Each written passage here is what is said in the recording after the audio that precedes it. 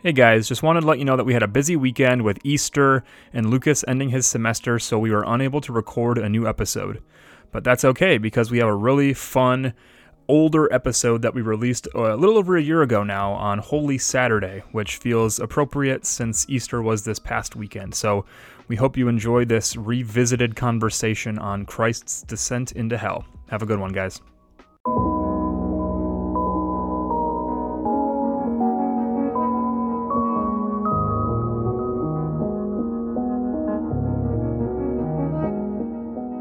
Welcome to the Doxology Podcast. I am Lucas Stock. And I'm Jens Nelson. And this is a podcast dedicated to journeying together on the road that is the Christian faith. Join us as we discuss and investigate and explore and meditate and contemplate and seek and talk about and look into and descend and dive. Descend into the depths of theology and the Christian life, striving for unity amongst our diversity as members of Christ's church. So today, we are not only descending into the depths of theology, but more specifically, we're descending into the topic of Christ's descent, which I think is probably, based on what we've been talking about this past week as we've been preparing, one of our most interesting topics that we prepared for. It seems like it's definitely outside of my comfort zone in terms of things that I've really heard much about or read much about or learned really anything about in terms of school or church or my own time or anything. And it's a topic that I know you're really excited to talk about, to dive deeper into. And it's a topic that we've touched on before, at this point over a year ago, in our episode on the essence of the Christian faith, where we kind of walked through the Apostles' Creed. We spent a good chunk of time talking specifically about the part of the Creed where it says that after he was buried, Christ descended into the dead, or descended into hell, depending on your translation. So that kind of sparked, I think, an interest in terms of, at least for me, that was the first time I had ever really done a lot of, talking or thinking in any context about it. And since then, we've not really on air, but I know we've had a couple conversations over the last, several months, and there are a couple of really, really good books that have come out within the last year at this point, a little more, year and a half maybe, on the topic, geared towards, setting this doctrine, this idea in an evangelical sort of theological context, and we'll get into those, I'm sure, later on. But we are first going to kind of talk through this, this doctrine, Christ's descent. What does it mean? What does it not mean? What does it mean for us? Where does it come from? Should we believe in it? Should we, how should we word it? Like, these are all questions that I think are super relevant. And if you're like me, they're questions that you might have an answer to, but probably haven't done a whole lot of really in-depth thinking about. So I know I'm looking forward to learning a lot during this episode, just in terms of getting exposed to things that I haven't been, and hopefully we'll be able to kind of, just dive into something unique, dive into something that maybe doesn't get a lot of airtime or attention in the church today, or at least in certain sections of the church maybe, and get, learn something about it as we approach Holy Week, as we approach Holy Saturday specifically, as we kind of, commemorate this part of Christ's atoning work. So hopefully that, kind of covers it by way of introduction. I don't know if there's any other preliminary remarks you want to make, or if you kind of want to just jump right in. Yeah, there are a few marks. First of all, it is really windy outside. I don't know what's getting picked up. Every once in a while I hear some whizzing noises, so I apologize about that. But as it pertains to the topic, I did want to say this is a complex conversation, not necessarily because it's hard to understand, but I think because a lot of it is different than our modern conceptions of death, the afterlife.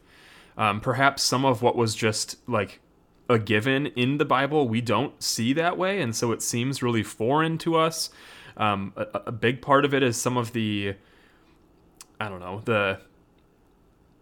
incorrect ways that these things have been viewed in the past, relating to purgatory, maybe Dante's Inferno. Like there are just certain things in our culture, in our society, even in history, that have sort of warped our understanding about this doctrine. So for me personally, like Lucas mentioned, it was about a year ago now, we did episode 3 on the essence of the Christian faith, and we really just wanted to talk about the Apostles' Creed. We wanted to talk about how it really was this perfect embodiment of what it means to be a Christian, what it means to confess Christian beliefs and doctrines.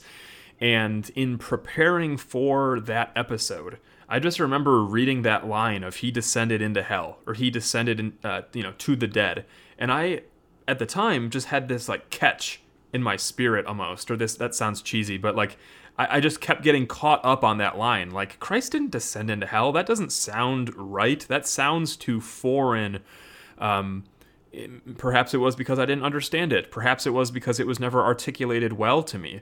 And so in preparing for that episode, I had read maybe like a dozen articles. I was doing some scripture studying. And so when we recorded that episode, it was like very fresh on my mind, very fresh in my theological understanding and thinking. And since then, there have been 2 books that have come out, as well as a couple other more scholarly academic articles. But Matt Emerson wrote a really good book called "He Descended to the Dead." It's a theology of Holy Saturday. It's published by IVP Academic, and so it is a little bit more academic. There's a lot of footnotes, a lot of Greek, a lot of Hebrew. So if that's something you're not really keen on using, maybe this second book is one that you'd find more accessible. But this new book, it literally came out like a week or 2 ago, but it's called Crux Mors Inferi, which I think is cross, death, hell. I can't remember. I think that's what those 3 Latin terms mean. But it's a primer and a reader on the descent of Christ. So Sam Renahan, and I should mention, it's self-published. I'm pretty sure at this moment you can only find it on Amazon. Also, if you look up Sam Renahan, I think it doesn't pop up. You actually have to look up Crux Mors Inferi, and then you'll find it. But it's pretty cheap. You can get a nice paperback edition. They also have a hardcover edition, but it's a very not basic in the sense that it's elementary, but it's a very easy to understand, very accessible book on this topic, and one that I highly, highly recommend if you have never explored this topic, and if you have, because I think as much as I love Matt's book, it is far more academic, and it takes a certain amount of rigor and ability to read and comprehend more academic works, especially if you're not in those arenas. So Sam does a really good job of making it easy for a common layperson to read and understand. So I know that's kind of a long-winded introduction, but I think it's good to start there so you understand that as we talk about this, Lucas and I are certainly not experts, even with what I've read and what I have prepared here. This is really just scratching the surface. There are a lot of things that we could say. But my hope is to just sort of do a nice flyover, to give a good introduction to this doctrine, to give some application points towards the end. But throughout this episode, as it goes on, there are a few questions that I think we just need to consider on this topic. The first question we should ask ourselves is, where does the Bible speak about this, if it does at all? Like, if you just looked up "He descended into hell" Bible verse, you're not going to find one Bible verse that just says Jesus descended to the dead. It's a synthesis of biblical teaching, much like a lot of theological doctrines, just like the Trinity. We don't find the word Trinity just blatantly said in Scripture, but we can deduce from the many, many, many passages that speak of God as 3 persons that there is a triune God. Another question that we should ask is, why would he descend to hell or descend to the dead? What does this even accomplish? So why did Jesus have to do it? What would he accomplish? Another question might be, how does Christ's descent to the dead, how does Christ descend to the dead if he told the thief on the cross that they would be together in paradise on that day? So a lot of people will look at the passage where there's Jesus and the 2 thieves on the cross, and there's the one thief who seems to be repentant and sorrowful for the things that he had done, and so Jesus says, you'll be with me in paradise. So how do we square a verse like that with something like the descent to the dead? And lastly, maybe another question to consider is, why has much of modern evangelicalism lost this doctrine? Why is this something that is often neglected, misunderstood? I think that there are a lot of reasons. A big part of it is some of the teaching that came about in the Reformation. And so as heirs of the Reformation, we sort of lost it too. But those are just some things to consider, some things to think about as we progress through this episode. As we jump in, or as we maybe dive and descend into this topic, I think there are a few things that I want to get kind of out there at the outset. So I want to give you guys a couple of things that this doctrine does not mean. To help, as we talk, this will help color what it does mean. So here are the things that the descent of Christ to the dead does not mean. It does not mean that Christ went to the place of eternal conscious torment. So think lake of fire, the place of weeping and gnashing of teeth, the place that at the end of times is the eternal state. Christ did not go to that place that we call hell. Second, Christ did not experience any sort of torment. Christ did not go to the place of the dead. He did not go into this place which the Creed calls hell to experience anything more, because he experienced it all upon the cross. He bore the wrath of God as he died on the cross in our place, declaring it is finished. So that thus means that the descent is something other than experiencing torment. Next, it does not simply mean that Christ experienced hell's torments upon the cross.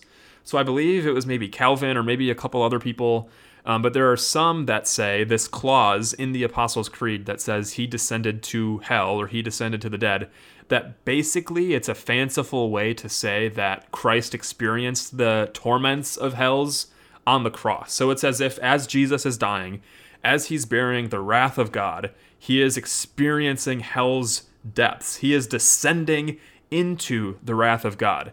And again, that's something that came about more during the Reformation, the 15, 16, 1700s. But it is a very odd way to speak of such a thing, especially if you look at the chronological order of the Creed, which I have here. Let me just pull it up. I don't know why I put it way at the bottom. But as you get to the part about Jesus, it says, I believe in Jesus Christ, his only Son, our Lord, who was conceived by the Holy Spirit, born of the Virgin Mary. He suffered under Pontius Pilate. He was crucified, died, and was buried. He descended into hell. The third day he rose again from the dead. There's a very logical progression there. Not even logical. There's just a progression. Being born, or first being conceived, then being born, and then it does skip a bunch, but it goes to suffering under Pontius Pilate, and then being crucified, dying, and then being buried. So there's like 3 logical steps. Someone's crucified. As they're crucified, their body dies, and then that person is buried in a tomb. And so then he descends into hell, and then the third day he rises again, and then he ascends, and then it goes on from there. So it does feel like a very strange way to speak about the cross. If he descended to the dead or he descended into hell simply means that he experienced hell's torments upon the cross. So I'm saying at the outset that I do not think that is what this doctrine means. And lastly, and these aren't the only 4 things, but this is just sort of 4 to keep in mind, this does not mean that Jesus preached some sort of like last chance or second chance sermon. So in going to the place of the dead, he didn't go there to give the dead some sort of second chance.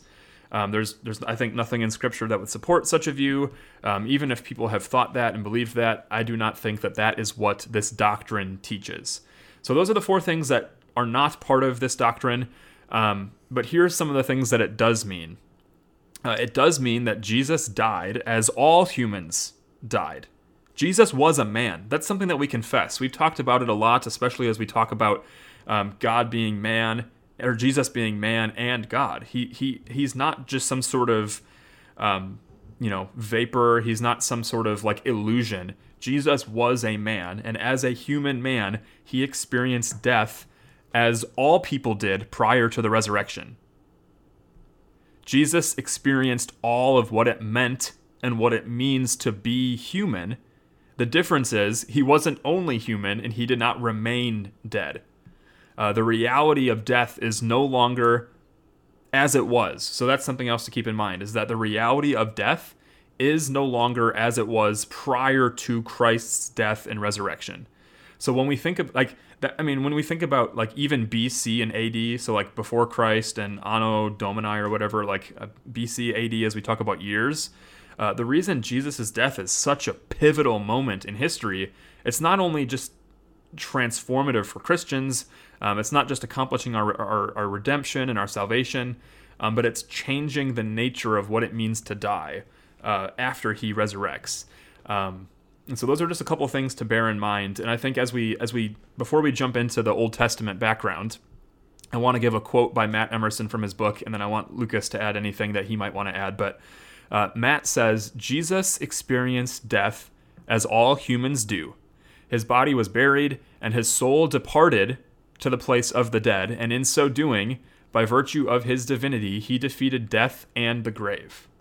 Which I thought was just a really good synthesis, a very good summary of what this doctrine teaches. And we're going to extrapolate all the various implications as we go forward. But I think at the outset, it's really helpful, as I've outlined, to bear in mind some questions, talk about what it doesn't mean, and then to talk about what it means as we then give the reasons for that. So is there anything you want to bring up here, Lucas, before we go further?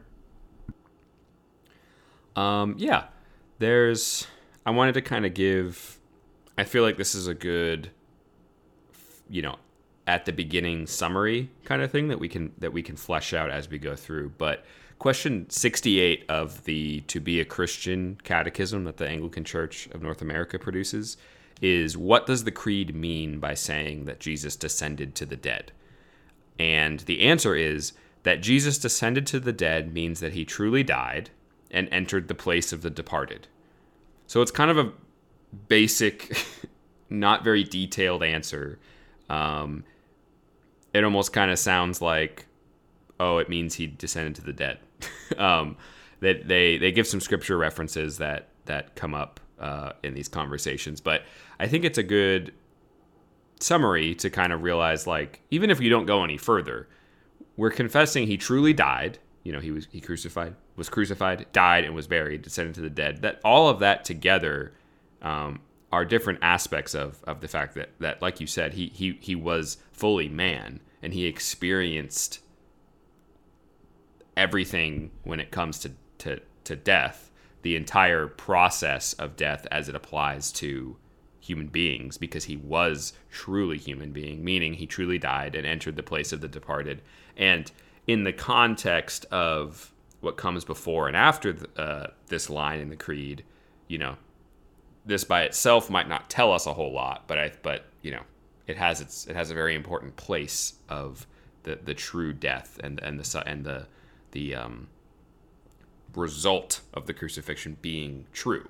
Right. It wasn't pretend, it wasn't a show, and I think that this is an okay summary, and certainly in the context of a catechism, you don't need to be spending a ton of time fleshing all this out, but hopefully we'll be able to flesh out a little more, particularly entered the place of the departed. That's the part that I think is where we either just don't understand this doctrine or potentially can see some areas where it goes wrong. Right. Whether we have different, like you alluded to, different understandings of what the place of the departed means or is, or different understandings of what was going on in that place when Jesus went.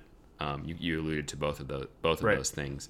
And just like before we move on, just like a quick little anecdote. I remember in high school, in youth group, having a conversation with one of the leaders there, where I totally forget what the conversation was that this came up, but there was some mention of Jesus going to hell after being crucified. And at this point in my life, I didn't know what the Apostles' Creed was. We didn't use it in church, so it wasn't related to the creed that these questions came up, but that came up somehow. And then the leader said, well, no, he didn't. Jesus never went to hell. The Bible never says that. And I was super surprised and stumped, because I was like, oh, the Bible doesn't say that. That's interesting.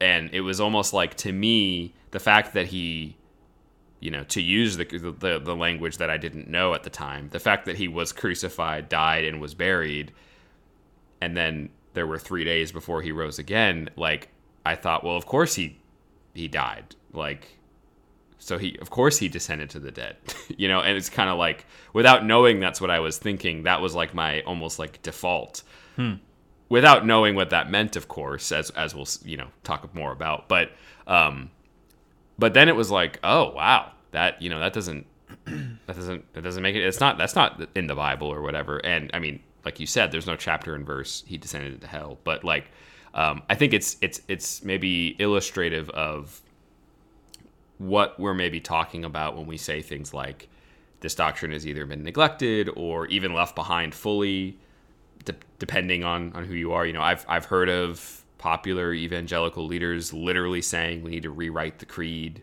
to change this line.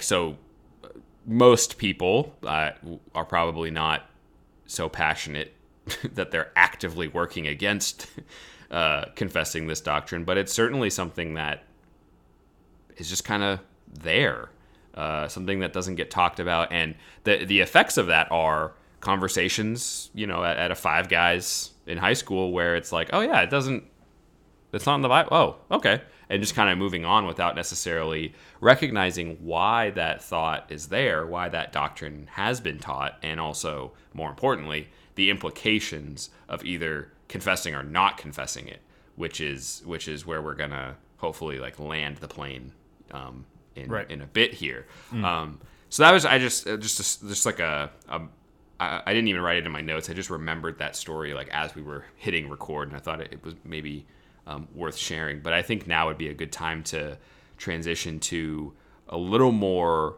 of the the nitty gritty in terms of starting with the Old Testament background and sort of the context, both theologically but also culturally that this language really fits into, right? Which is always an important step in understanding and evaluating any sort of theological claim, right? Yeah. Well, something that we take for granted is just words and their usage. Like, this is why it can be very important to define terms, to understand what we mean when we use a certain term like heaven or hell. Because I think if you went out onto the streets anywhere and just asked, what is heaven, what is hell, people are going to have, probably caricatures, but ideas of what those things are. Heaven's the place with the pearly gates and the streets of gold. Hell is the place with the devil and pitchforks, and he's got little, red spiky horns and a pitchfork or whatever. Those are cartoony representations that we have in our modern context. But even now, that's not necessarily what heaven and hell means. Like, yes, Christ and the Father are in a place that we refer to as heaven, but how does that compare to the new heavens and the new earth in the eternal glory as we're living in the new heavens and the new earth, walking with Christ, seeing him face to face, our faith made sight?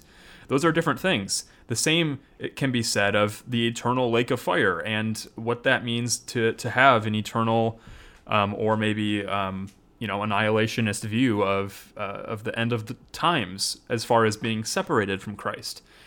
So when we talk about this doctrine, we have to consider both the Old and New Testament just assumptions, the background, the beliefs, the ideologies about the afterlife, about death. So when we talk about this, what do you think it means that Jesus died? What does that actually mean? Like, we're literally coming up on Good Friday. What are we celebrating in his death? Does it just mean that he simply experienced some sort of physical death in his human body? Maybe. But what happened between that death and his resurrection? Where did Christ go? Where did anybody go when they died? What took place on Holy Saturday? I don't know. That's sort of where we're going to go. And so to give us this Old Testament background, we need to recognize how the people of that world viewed reality in a three-tiered cosmology, meaning there were 3 tiers of existence, so to speak. And Revelation 5:3 and Philippians 2:10 speak of in heaven, on earth, and under the earth. So there's this conception of the heavens, the third heaven, where God dwells. The heavens meaning like the stars, the planets, the expanse, the sky above the earth. Then the earth, the physical dwelling of man, and then under the earth. And so these visible and invisible realities, what is visible is obviously just what we can see on earth. But there exist two separate invisible realities, namely heaven and under the earth. So Revelation 5:3 says, "But no one in heaven or on earth or under the earth was able to open the scroll or even look in it." Paul says in Philippians 2:10, so that at the name of Jesus every knee will bow in heaven and on earth and under the earth. So just a couple New Testament representations of that. And then here's Job 11:7-9. Job says, "Can you fathom the depths of God or discover the limits of the Almighty? They are higher than the heavens. What can you do? They are deeper than Sheol. What can you know? Their measure is longer than the earth and wider than the sea." So in Job here, there's this mention of heavens. There's this mention of Sheol, or we could say under the earth, and then earth and seas. So this word, which I'm just going to say Sheol, I think that's how you would say it in Hebrew. Some people say like Sheol. I'm just going to say Sheol so people understand what I'm saying here. But Sheol comes up time and time again in the Psalms. The Psalms, if you just look up the word Sheol, I don't know how many occurrences there are in Scripture, but it's all over the place in the Psalms. Some common synonyms are the pit, the abyss, the deep, the lower parts of the earth. For example, Psalm 88, 3-4. And I just want to say, I'm sorry that I'm just sort of like shotgunning through a bunch of scripture passages, but I'm just trying to paint this very broad-brushed picture of what we're getting at here. So again, this is Psalm 88, 3-4. "For I have had enough troubles, and my life is near Sheol. I am counted among those who go down to the pit. I am like a man without strength, abandoned among the dead. I am like the slain, lying in the grave, whom you no longer remember and who are cut off from your care." So Psalm 88, I forget who wrote it, but a number of mentions there. There's Sheol, there's the pit, being abandoned among the dead, lying in the grave. So 4 different references to this place of the lower parts of the earth. And then Jonah 2, 5-6. We mentioned this a little bit in our episode on Jonah 2, if you want to go back and check it out. But Jonah says, "The water engulfed me up to the neck. The watery depths overcame me. Seaweed was wrapped around my head. I sank to the foundations of the mountains. The earth's gates shut up behind me forever. Then you raised my life from the pit, Lord my God." And we'll come back a little bit later to Jonah specifically, as Jesus uses that the sign of Jonah in one of his discourses. But as we understand the afterlife, as we understand this 3-tiered cosmology, those are just like sort of assumptions that Old Testament saints had in their worldview. So when we talked about what living meant, what dying meant, for people like David, for Moses, for Abraham, I mean, really, if you look up the word Sheol, Hezekiah, all these different people have mentions of the pit, of Sheol, of the abyss, of the deep, this place where when you die, this is where you go. I mean, it's just assumed. My life is near Sheol, is how Psalm 88 starts. So it wasn't as if this person's saying, I'm going to hell. He's saying, like, my life is near the place of the dead. When we die, we go to this place called Sheol, even if it's hazy what that means. So as we understand the underworld, as we understand the afterlife, we sort of have to understand death in its context, what it meant to die prior to Christ. What does it mean to die prior to Christ? Ecclesiastes 8, 6-8 says, "For every activity there is a right time and procedure, even though a person's troubles are heavy on him. Yet no one knows what will happen, because who can tell him what will happen? No one has authority over the spirit to restrain it, and there is no authority over the day of death." Really interesting translation. Depending on what you have, it might say nobody has authority over the wind, But if you know anything about the term ruach in Hebrew, it can be wind, it can be spirit, it can be referring specifically to the Spirit of God. Generally, it could be talking about a human spirit, like a soul, so to speak. But if some translations say, if no one has authority over the spirit to restrain it, and there is no authority over the day of death, this seems to be showing, a little bit about their understanding of death, what it means to die. And I think this is a modern concept that no one's going to have a hard time saying.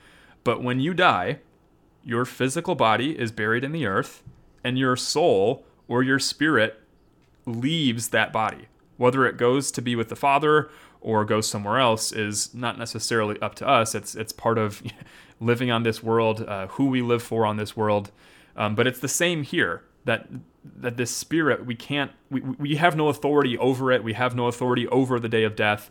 And to help understand this, I think 2 Peter 1:14, he says, I think it is right, as long as I am in this bodily tent, to wake you up with a reminder, since I know that I will soon lay aside my tent, as the Lord Jesus Christ has indeed made clear to me. So here Peter is saying, and he uses the word tent twice, but really he's referring to the body that he's living in for a moment. He is soon going to lay aside this tent, this body, but will continue to exist, will continue to live in another state, another invisible reality. And so, again, prior to Christ's death, prior to his resurrection, the reality of death was different. There was this place called Sheol that people went to. It wasn't hell. It wasn't a place of torment necessarily. And we're going to continue to flesh this out. So bear with me. I appreciate you guys listening to me rambling on here, but I hope I'm being coherent and that it's making sense. But specifically of Sheol, Ecclesiastes 9:10 says, whatever your hands find to do, do with all your strength, because there is no work, planning, knowledge, or wisdom in Sheol where you are going. Man, if there was just like an assumed, like this, in Ecclesiastes, this is Solomon, the wisest man who ever lived, exploring life, exploring death, how everything is vanity, how you should live for the Lord, keep his commandments. This is the whole duty of man. One of the things that he says is, whatever you do with your hands, do with all your strength. Because after you die, when you leave this place, there is no work or planning or knowledge or wisdom in Sheol where you're going. And he's not talking to just like absolute heathens. He's talking to the people of God. And the assumption is you're going to be going to Sheol. Very, very, very interesting. One of the things that I want to point out too is that sometimes sometimes Scripture speaks figuratively of Sheol. Because Sheol, I think, was more or less the assumption of most people that when they die, they departed to this place of the dead. And what that means, again, I'm going to continue to divulge, but it doesn't just mean that you go to the ground into a grave and then you just are sleeping. Your soul is separated from your body and it goes somewhere. But sometimes to be threatened with Sheol is to be threatened with death. So like David, for example, Jonah, for example, like I read a little bit ago, to talk about like descending to Sheol means like maybe that they were on the brink of death. So they didn't physically go to Sheol. And in the same way, when they speak of being spared from the pit, being spared from Sheol, they're being spared from death. So the Old Testament does not always speak literally of this place as the place of where people are, but it's figurative language. Just like even now, some people might say, like I can't necessarily think of like a pop culture example, but I can imagine that if somebody was like really sick, if they had maybe they had a near-death experience, there might be an idiom or a figurative way to say like, man, you were. Sometimes we say something like, "Oh, he was skating on thin ice," like meaning like, "Man, that ice was super thin. If you went any further, you're going to crash through." It's figurative language, but it's painting a picture of real realities. I mean, ice is real. There is the reality that you can skate on thin ice and you can risk falling through. So just because Scripture is speaking figuratively, it does not mean that this place does not exist. But one of the things that we really have to understand, especially when it comes to the Old Testament background, is that there isn't a crystal clear picture of the afterlife. It's not like we can just point to an Old Testament passage and be like, this is what everybody believed. This is the exact experience and reality of the afterlife. It's hazy, but there's this mention all over the place of Sheol, the pit, the abyss, all these different words that are used to speak of this same place, even if there was a misunderstanding of what it meant. But we have to remember what happens when we get to the Gospels. What happens when we get to the New Testament? In Jesus' day, in the apostles' day, one of the big debates going on was if there was an afterlife at all. So there were at least some Jews who taught that there wasn't a resurrection of the dead. There were some Jews that didn't think that there was an afterlife at all. So I think it's safe to say that like there wasn't a super clear, cut and dry picture of the afterlife prior to Christ, prior to his death, prior to his resurrection. But we can learn quite a bit about this place, about the cosmology, and so forth. And so as we now transition to the New Testament a little bit, I forgot to grab my Bible, so let me grab that because I'm going to read a passage that I think is really helpful in understanding this. But we have to understand that Sheol appears to be compartmentalized. So when we speak of the place of the dead, Sheol, the abyss, the pit, whatever, there's an upper Sheol and a lower Sheol, or what we might call Abraham's bosom, paradise, the place of the righteous dead. And then there's a lower Sheol, which is the unrighteous dead, so to speak. So you'd have to imagine that for thousands of years, as people lived and died, minus maybe Elijah, who was carried away into heaven, the common experience of humanity was to die physically, their body buried in the ground, and to have their soul depart from their body and go to the place of the dead, where the soul is kept in upper or lower Sheol. An example of this is Luke 16. So I'm going to be reading out of the CSB. This is Luke 16. This is the story of the rich man and Lazarus.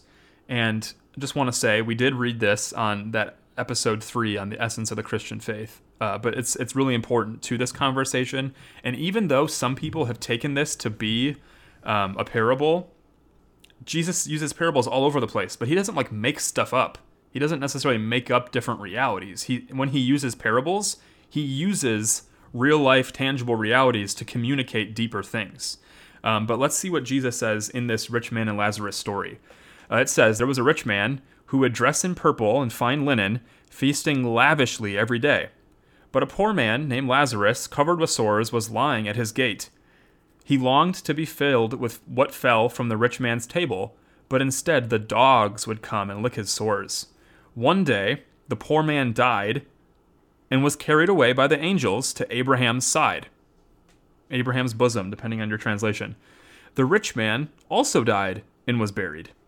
And being in torment in Hades, he looked up and saw Abraham a long way off with Lazarus at his side." So let's just look at this picture again. Both of these men have died, both have been buried. One went to be at Abraham's side, while the other is in Hades in torment. And the rich man is looking up and sees Abraham and Lazarus. Wherever both of these dead men are, they can see each other in this story. So Father Abraham, the rich man called out, "Have mercy on me and send Lazarus to dip the tip of his finger in water and cool my tongue, because I am in agony in this flame." "Son," Abraham said, "remember that during your life you received your good things, just as Lazarus received bad things. But now he is comforted here while you are in agony. Besides all this, a great chasm has been fixed between us and you, so that those who want to pass over from here to you cannot. Neither can those from there cross over to us." "Father," he said, "then I beg you to send him to my father's house, because I have 5 brothers, to warn them, so they also won't come to this place of torment." So basically, the rich man is saying, Abraham, like, raise Lazarus, send him to my family's house, so that they do not join me in this place of torment. But Abraham said, "They have Moses and the prophets, and they should listen to them." "No, Father Abraham," he said, "but if someone from the dead goes to them, they will repent. So we're talking about Lazarus going to this family, and he says if someone raises from this place of the dead, explaining what that means and telling them, they're going to repent. But he told them, if they don't listen to Moses and the prophets, they will not be persuaded if someone rises from the dead. So again, really interesting text of Scripture, really maybe difficult to understand because, again, it's dealing with realities that we don't typically think about, especially as it pertains to death. But even if Jesus is using a parable, even if Lazarus and this rich man didn't actually exist, as I said, Jesus uses real existence, real reality, things that are real and tangible and in people's minds to communicate a spiritual reality. So yes, this parable is trying to communicate something about the kingdom of God, but at the same time, he's using real life things to help communicate that reality. I have a question. Go ahead, please. So one thing that stands out and in that parable is that the rich man gets sent to, it says, I think a couple times, but at least once it says that he's in Hades, right? And something that I think is helpful, as we're looking at sort of defining terms and making sure we're understanding the language and the ideas behind the words that are being used when the people of Israel and the New Testament writers are speaking on these things. Hades is the Greek word that translates Sheol in the Greek Old Testament, the Greek version of the Old Testament, where in Hebrew you would find Sheol, you would find Hades in Greek. So first of all, that's super important to realize, like, hey, I thought you guys were talking about Sheol, now you're talking about rich man Lazarus, like different words, but Hades is Sheol, right? Is important to notice. But what's also interesting, and this is kind of where like my question would come in, and maybe I'm jumping the gun a little bit, I can't remember, but it says that the rich man is in Hades and Lazarus, the poor man, is in or at Abraham's side or at Abraham's bosom, whatever, right? And so Hades, for this parable, keeping in mind it's a parable, everything you just said, whatever. But in the context of this parable, Hades seems to be a place of torment, because we're not told that Lazarus and the rich man are in Hades. We're told that the rich man is in Hades, and he is apparently in torment, and he describes it as torment, right? And if Hades is the Greek way of speaking of Sheol, following that train of thought, that my question to raise would be, how does that fit in, or how do we fit that with the idea that Sheol / Hades is the place for all the dead? If that makes sense. So that's the thing. That's part of what I'm talking about, and I'm glad you brought that up, because that is making a very helpful distinction. Is that there are these upper and lower compartments that cannot be traversed, as we learn in this parable, as Abraham says in this story. The upper, the place, if we call it Abraham's bosom, Abraham's side, some people might say paradise, but is a place. I mean, this is, where did it go? So 25, verse 25, Son, Abraham said, remember that during your life you received your good things, just as Lazarus received bad things. But now he is comforted here while you are in agony. So where the righteous dwell, so think about the saints of the Old Testament. Think about your Hebrews, 11 or whatever, that has the Hall of Faith. Ruth, Boaz, David, Moses, like so on and so forth. That place is a place of comfort, even if it's not what we think of as heaven today. In a sense, they weren't in agony. Whereas the lower compartment was some sort of place of agony. And I think this is really interesting. In verse 23, it says, and being in torment in Hades. So it's almost as if to say, Lazarus is comforted in Hades, whereas the rich man is in torment in Hades. So speaking of one location, but they're experiencing different realities in that place. I agree that it could be read the way that you're saying, that maybe Abraham's bosom is in heaven with the Father or something, and that, the rich man is in hell or something. But I think, in my understanding, that the way that it's being spoken of is just speaking of these two different conceptions within the one place. Just like on earth, there can be people who experience great wealth, great riches, great things, and then there are other people who experience really bad things, awful things, horrible sins. I think it's not so hard to think that Sheol can be compartmentalized in the same way, especially as it's almost this holding place, this place of almost waiting. And something that I failed to mention a little bit ago that I'm going to mention now so I don't forget, we have to remember, if at the moment of death, everybody's souls, so to speak, prior to Christ went to go to heaven, then what was Christ's death accomplishing? If people have already been, this is complex because it challenges a little bit how we think about this, because we think about it differently today. But the great enemy of sin, the great enemy of death, the great reality of those things prior to Christ, part of the reason that they were so feared, this unknown, this entering into what lies beyond the here and now of life. If everybody just went to be with God in heaven, then you have to ask, what is Christ's death accomplishing for them and for us, but for them too, because Christ's death is retroactive in a sense to save even the people of faith from the Old Testament were looking forward. They were looking forward to the coming Messiah, whereas we as Christians today, we look back at Christ and see, look what Christ actually did for us on our behalf. Like Moses and Abraham and David, they were looking to Christ and what Christ was going to do for them.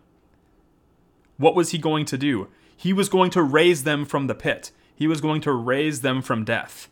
Not just the fact that they died. They did actually die, but he was going to raise them from the place of the dead. That is the great hope that they're waiting for.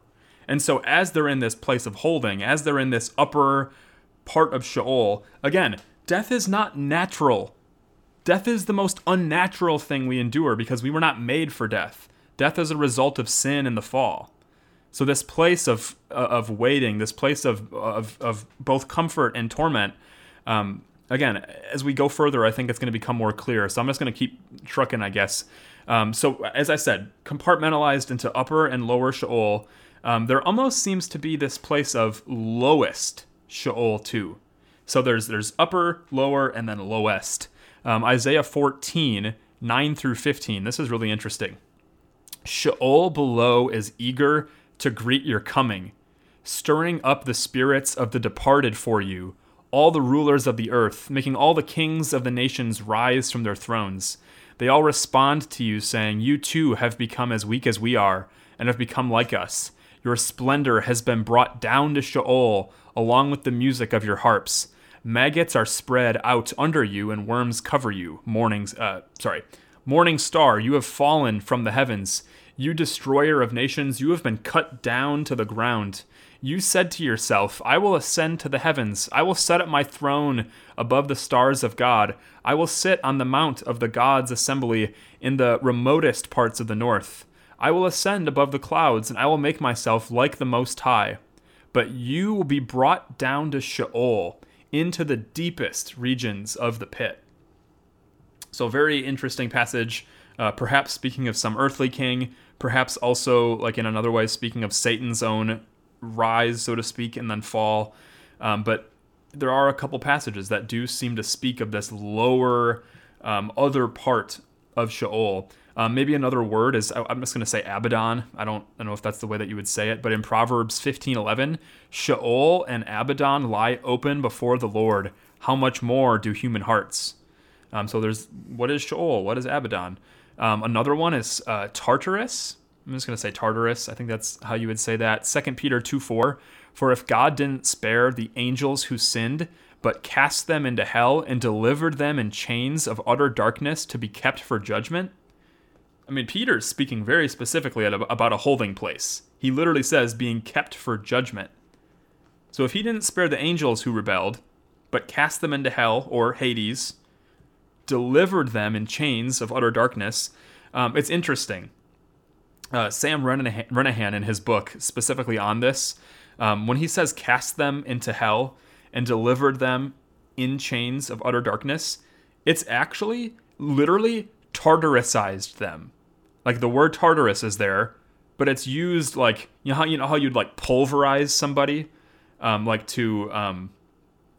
basically what it means to cast them into hell. God Tartarusized them, which is hard to say. It's not a word, but it's Tartarus-ized them. Yeah, so you can think Greek uses a lot of participles, just the way the language works, which is basically making a noun into a verb, or a verb into a noun. And so that's saying, like, the noun Tartarus, kind of turning it into a verb. Right. So instead of in English, instead of saying, cast them into Tartarus, or whatever, in English we would say Tartarusized. And right. it's just a grammatical feature of Greek that's a lot more common in Greek than English. So a lot of, like, it's interesting. Like, I like, learning Greek, you see a lot of the phrases that we translate as like active verbs, like Jesus went and preached in Galilee or something, like that's actually saying like Jesus went Jesus went in preaching, kind of thing. Like it's just like a tricky translation thing, but it gives a much different feel, I think, right. to try and conceptualize more of this verbal motion than just, cast into Tartar. Like it's not like it means anything different, but it's just kind of an interesting little feature, of Greek grammar that is sometimes lost in translation just because English just works differently, right. Like we've talked about in our Bible translation episode. It's just it's not right or wrong. It's just a different language. So exactly, it is really it is really interesting to and Tartarus is just interesting. Like, it's just like a whole there's just this handful of vocabulary words besides Hades and Sheol for both Hebrew and Greek, like Abaddon being another Hebrew word used in these contexts, and then Tartarus being another Greek word used. It's tricky. There's a lot here. And this is why it's not so simple as just like heaven and hell. Like the conceptions, the way that these words are used were just different. And part of the problem is we often, like here in the CSB, it just says cast them into hell. That means something totally different than is really Tartarus. Interesting too. Like traditionally, like if you go back to the first English Bibles, like, and especially like the King James, like the first major ones that had a big impact on just English as a language, but also how English speaking people remember biblical phrases and stuff. Sheol, Hades, Tartarus, Gehenna, all the words that we've talked about and the ones we haven't talked about yet are just sort of, they're all translated into English in the King James with hell. Right. Which is not a wrong translation, but the problem is you move on 400 years and you've got 400 more years of changes in culture in terms of just how people use the word hell to how they conceive of it. You've got all the influences from art and literature, and things just kind of change, and it's not wrong to say that Hades is hell, but it is wrong to say that Hades and Sheol and Tartarus and the pit and all of these different ideas are all exactly synonymous, right, in the way that we as English speakers in the modern era think about the English word hell.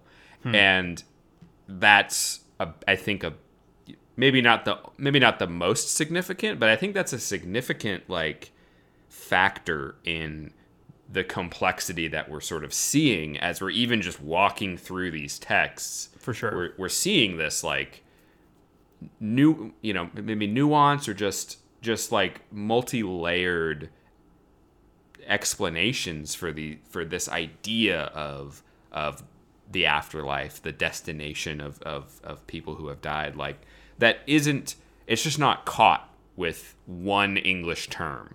And traditionally that one English term has been used in a lot of different contexts, which when we think about it today and aren't aware of that, we can miss things like this compartmentalization and things like that. So I think that's just an interesting thing to note, just to pile on more things to keep in mind. But well, that's a really good transition, because where I was going is to say that up to this point we've been talking about temporary place of holding, Sheol, Hades, the pit, abyss, so on.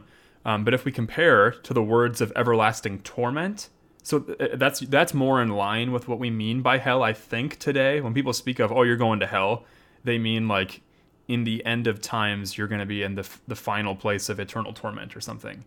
Those words, Gehenna, fiery furnace, outer darkness, lake of fire, those are terms that we find in Scripture that are speaking of a more final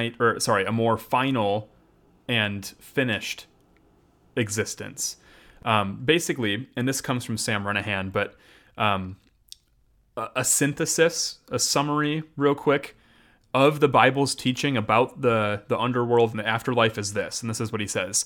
Sheol is under the earth, in quotes, under the earth. Again, we said it's probably not a physical, spatial place. I didn't mention that earlier, but just like heaven isn't necessarily a physical, spatial place, they speak of it as being under the earth. But so Sheol is under the earth, the invisible abode of all the dead. It is a tiered or compartmentalized place. The righteous inhabited Abraham's bosom, being comforted there, whereas the wicked inhabit a lower compartment, Hades, or the abyss, and there they suffer torment. The farthest reaches of the pit, the deepest tier of Sheol, are reserved for the imprisonment of wicked angels. Sheol is a temporary place of confinement. Wicked men and angels will be banished to the outer darkness of the lake of fire, where they will be tormented day and night forever and ever, to quote Revelation 20, verse 10. So that was a synthesis of everything we've covered so far. So I hope that synthesis was at least clear in some of what we've been trying to communicate, is that there's heaven, earth, under the earth, and when we speak of under the earth, we're speaking of what happens after the moment of death, as you enter into these different compartments. So now, we're getting really close to beginning our conclusion, our final thoughts here. But I just wanted to share one other really important, well, there might be a couple others, but this is the longest one.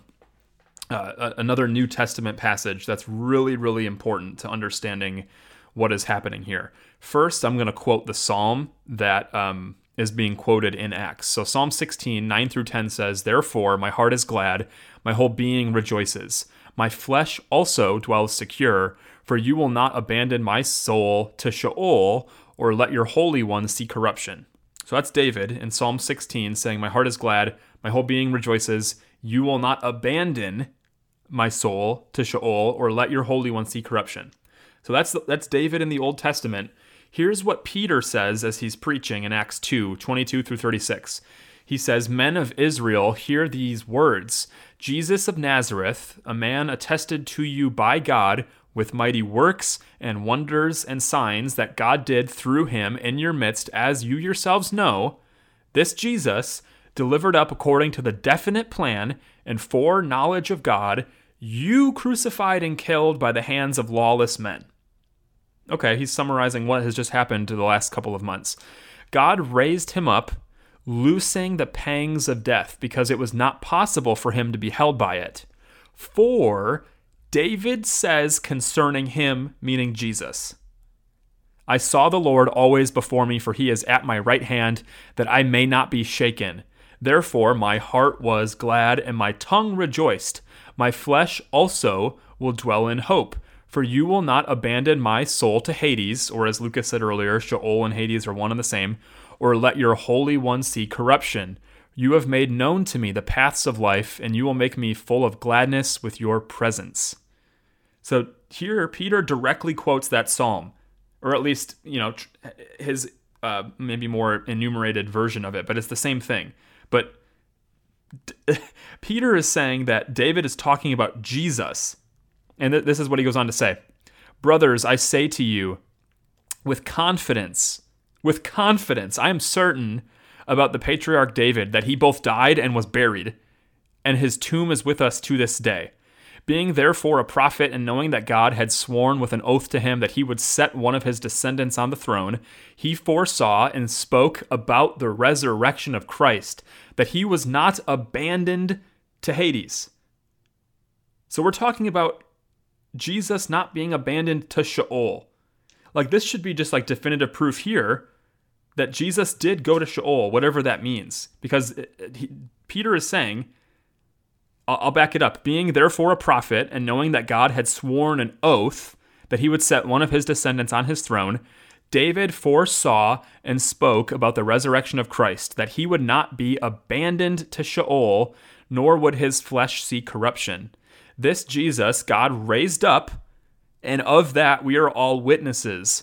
Being therefore exalted at the right hand of God, and having received from the Father the promise of the Holy Spirit, he has poured out this that you yourselves are seeing and hearing. For David did not ascend into the heavens, but he says himself, the Lord said to my Lord, sit at my right hand until I make your enemies your footstool. Let all the house of Israel therefore know for certain that God has made him, Jesus, both Lord and Christ, this Jesus whom you crucified. A lot of things that you can unpack here. We could have a whole episode on Acts 2. Super good, super important, but I think pretty clear teaching, first of all, that like not being abandoned to Sheol. So even if David meant to be speaking of himself, that, God, you're not going to abandon my soul to Sheol. You will not let your Holy One see corruption. Peter takes this to be speaking as a prophet, looking forward to the resurrection of Christ.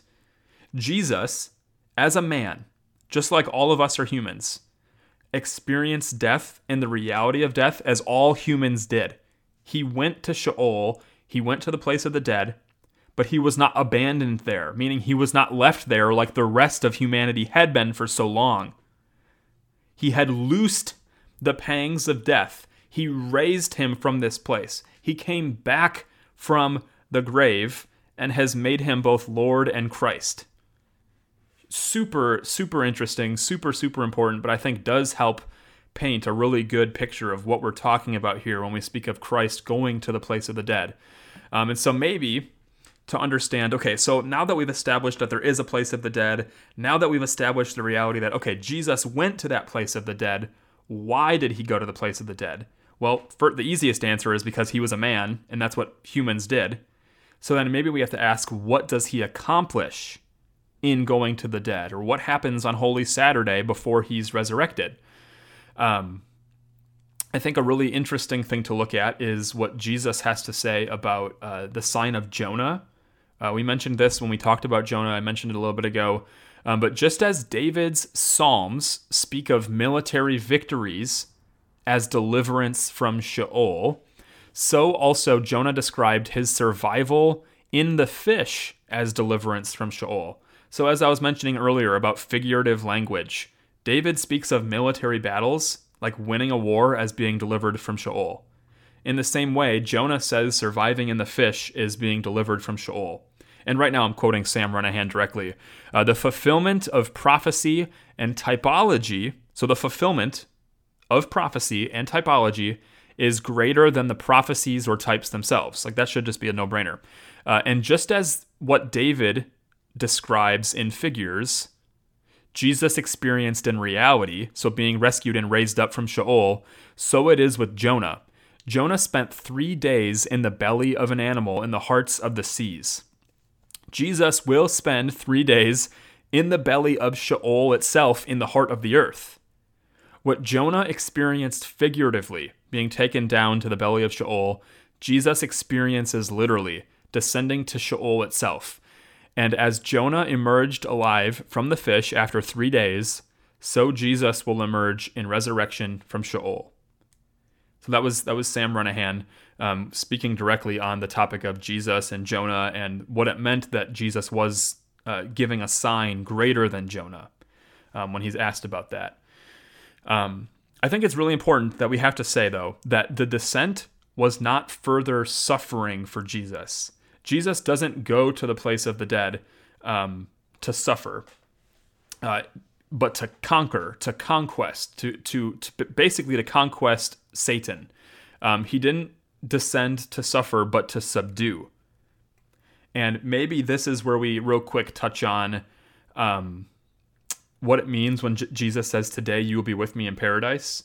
I think what it means, pretty plain and simply, is that in experiencing death before his resurrection, Jesus and that thief went to Abraham's bosom, also called paradise, and Jesus was there with him. It's not that hard to conceive of. Paradise doesn't necessarily just mean heaven.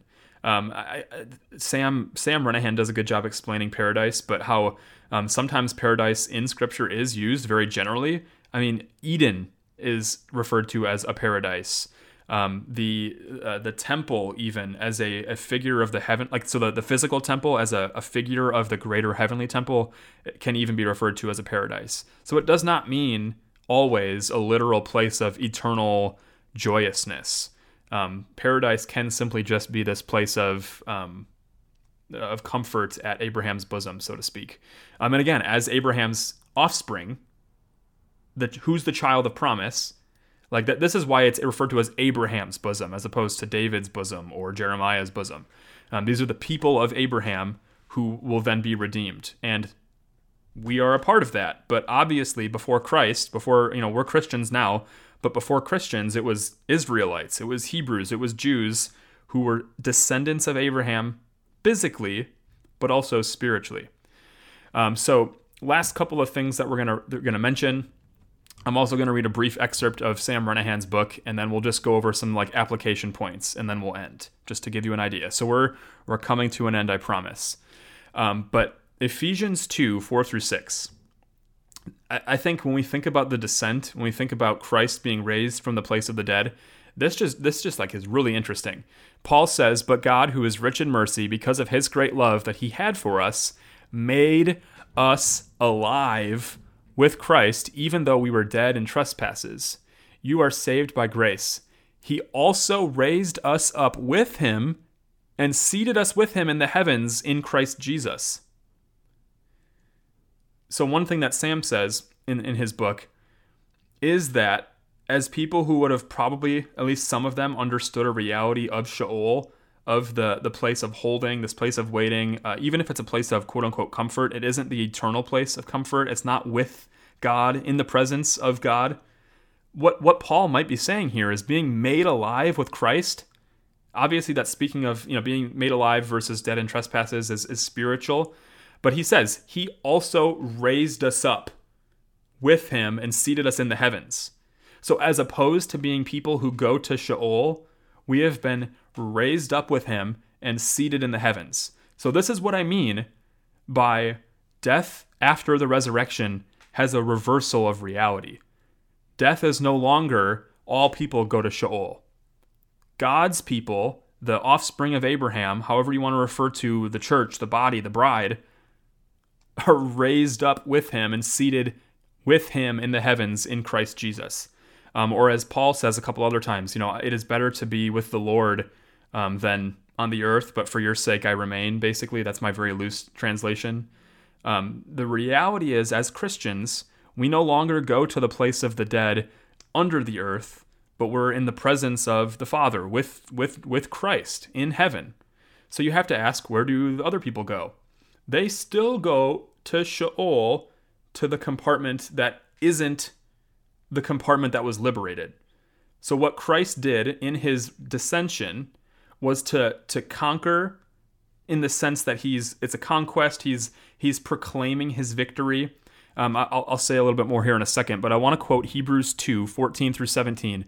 "Now since the children have flesh and blood in common, Jesus also shared in these, so that through his death he might destroy the one holding the power of death, that is, the devil, and free those held in slavery all their lives by the fear of death. For it is clear that he does not reach out to help angels, but to help Abraham's offspring. Therefore, he had to be like his brothers and sisters in every way so that he could become a merciful and faithful high priest in matters pertaining to God and make atonement for the sins of the people. Again, as we begin to understand the descent, as we begin to understand Sheol, this passage takes on a bit of a different meaning. It isn't just that he died for us, that he's a great high priest for us in an earthly sense or even a heavenly sense, but being made like us in every single way means that, again, he experienced death just like all people do. And so that is a really important word. If you're a preacher, you know that. If you're just an average layperson, you should know that the words "so that" or "therefore" are telling you what something means. So that through his death, through Jesus dying, he might destroy the one holding the power over death and free those who were held in slavery. He's not just speaking of spiritual slavery. Yes, that's an aspect of it, but it's also speaking of those who were held in Sheol to be taken up. So Jesus partook of the same things that humanity does, and on our behalf, and he delivered us from death. Through his own death, Jesus destroyed the one who has the power of death, as he says, the devil. Death in all times, and this is still the reality, death is the separation of the soul from the body. Prior to the resurrection, all souls descended to Sheol, and so the doctrine of the descent teaches that Christ experienced true death, as was common to mankind, and that through that death, he destroyed the one who has the power of death. That was, again, sort of my synthesis. And now, bear with me as I get to this page real quick, but I just had to read this full sort of excerpt from Sam Renahan's book. This is on page 83. So he's talking about other arguments that are more like being deduced as opposed to like this is just the scripture. So he's speaking of diabolical plans. So this is kind of interesting. The second supplemental argument for the descent has to do with the statement that Paul makes about Satan and the demons, their expectations relative to Christ's death. Keep in mind that Satan and his demons orchestrated Christ's crucifixion. Satan entered Judas to bring about Jesus' betrayal, Luke 22:3. And this is the quote of 1 Corinthians 2:7-8. But we impart a secret and hidden wisdom of God, which God decreed before the ages for our glory. None of the rulers of this age understood this, for if they had, they would not have crucified the Lord of glory. That's end quote. Paul is reflecting on God's master plan, God's victory in Christ through death and resurrection. He says that the rulers of this age, or demonic powers, did not understand God's purposes in the death of Christ. This means that they did not realize that they were bringing about their own defeat and destruction. They were accomplishing God's will, not their own. This tells us that the powers of Hades expected Christ's soul to descend to Sheol and to remain there, because that's what happened to humans, even the righteous ones. So again, I'm going off of the quote real quick. You have to imagine that as the demons, as Satan, as they were scheming to bring about the death of Christ, because you have to imagine, because a lot of people thought that Christ was going to come to establish an earthly kingdom and then to rule forever, even Jesus' disciples kind of thought that's what was going to happen. You have to imagine that Satan and the demons, as they sought to kill him, to put him to death, were hoping that he would then descend to the place of the dead where all people, even the most righteous people, went and were held forever. Because if they killed Christ and he just went to heaven, what does that accomplish for them? Couldn't he just come back? So to go back into the quote, Satan's power over mankind, called the power of death, Hebrews 2:14, is that by tempting man into sin, man lived from the beginning with an imperfect afterlife, a separation of soul and body, a broken and incomplete existence. Death's power separates the soul from the body, gathering souls in Sheol, albeit separated between righteous and unrighteous. So Satan thought that if he could kill the Christ, he could bring the Christ's soul to Sheol and imprison it there. But what happened? First, Christ laid down his life. No one took it from him. Second, Christ laid down his life as a ransom to God. God led the sheep to the slaughter, and Christ was silent. Christ poured out his life as an offering.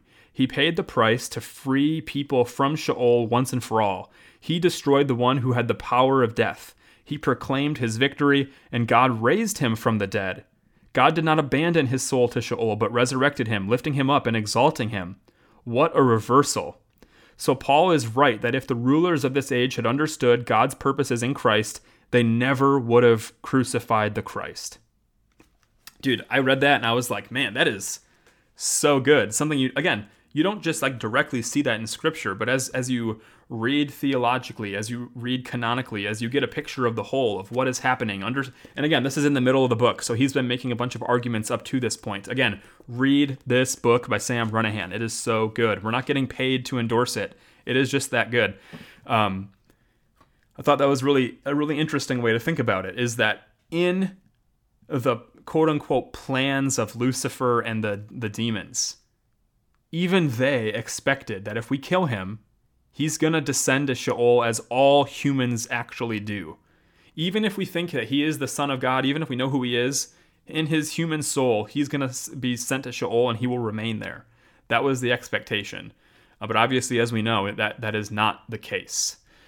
So I know this is probably very long-winded. You're probably sick of hearing my voice. Maybe you want to hear more of Lucas's voice. So before we start going to applications, Lucas, what else do you want to add? What questions do you have? Anything to note?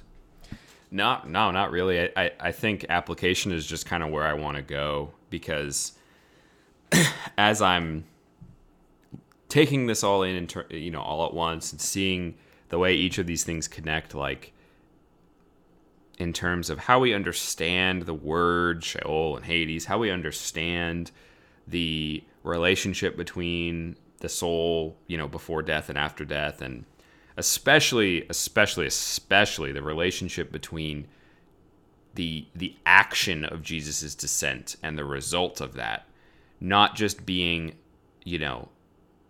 an incidental thing that happens to take up a day so that you have 3 days, but it's not just where he happened to go while he waited for the resurrection, but it's an integral part of the story of crucified, buried, descended, raised on the third day, because it is exactly that journey that the human soul experiences after death, or I guess maybe experienced after death, maybe.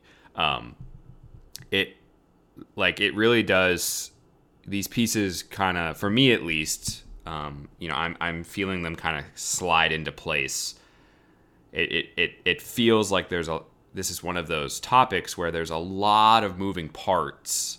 So when you kind of get into any individual one, it kind of feels like, okay, I get it, but so what?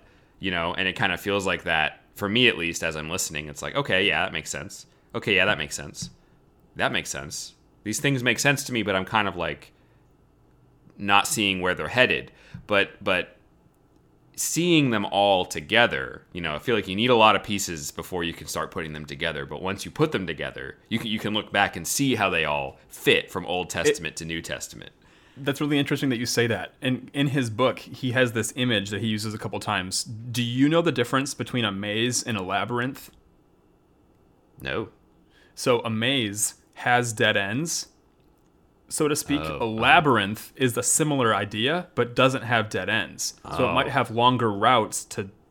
Eventually, you're going to get to the end, but it's much more complex, more convoluted.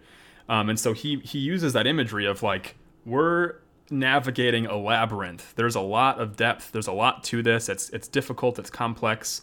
But hopefully, in the end, it all synthesizes well. So I hope that's what I've done a little bit here. Yeah, I mean, that's what's happening for me.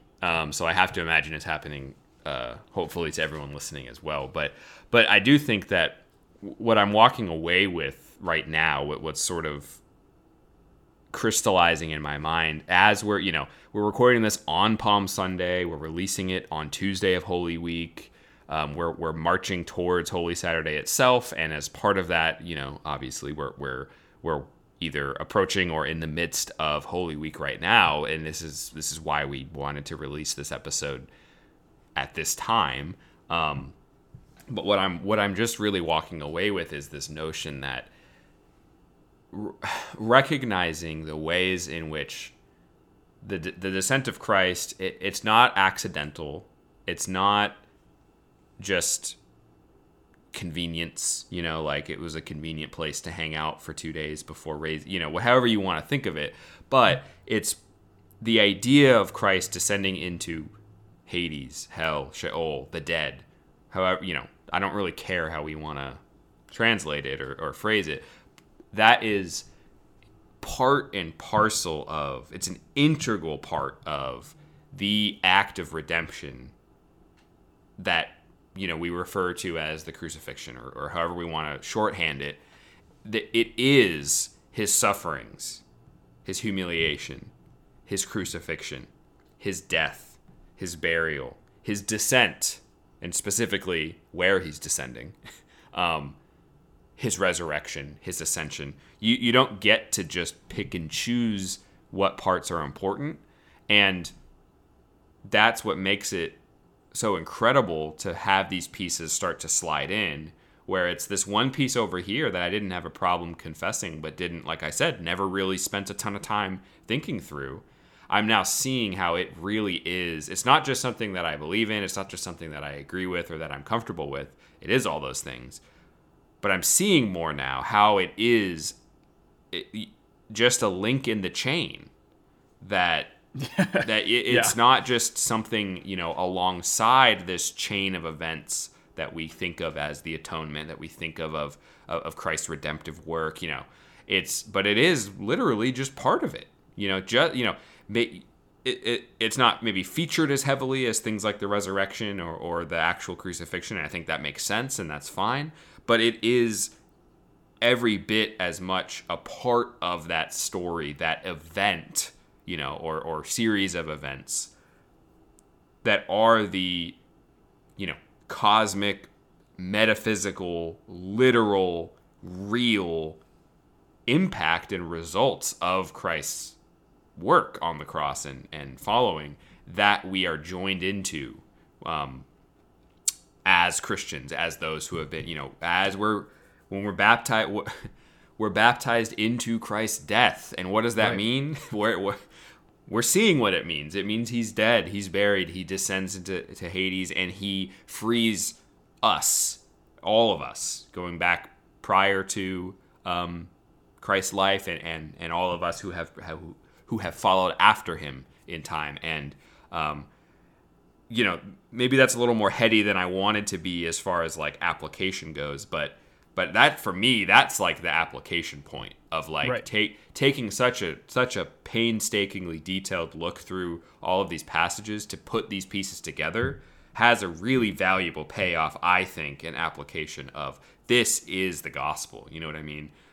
This is the story of Christ's redemptive work.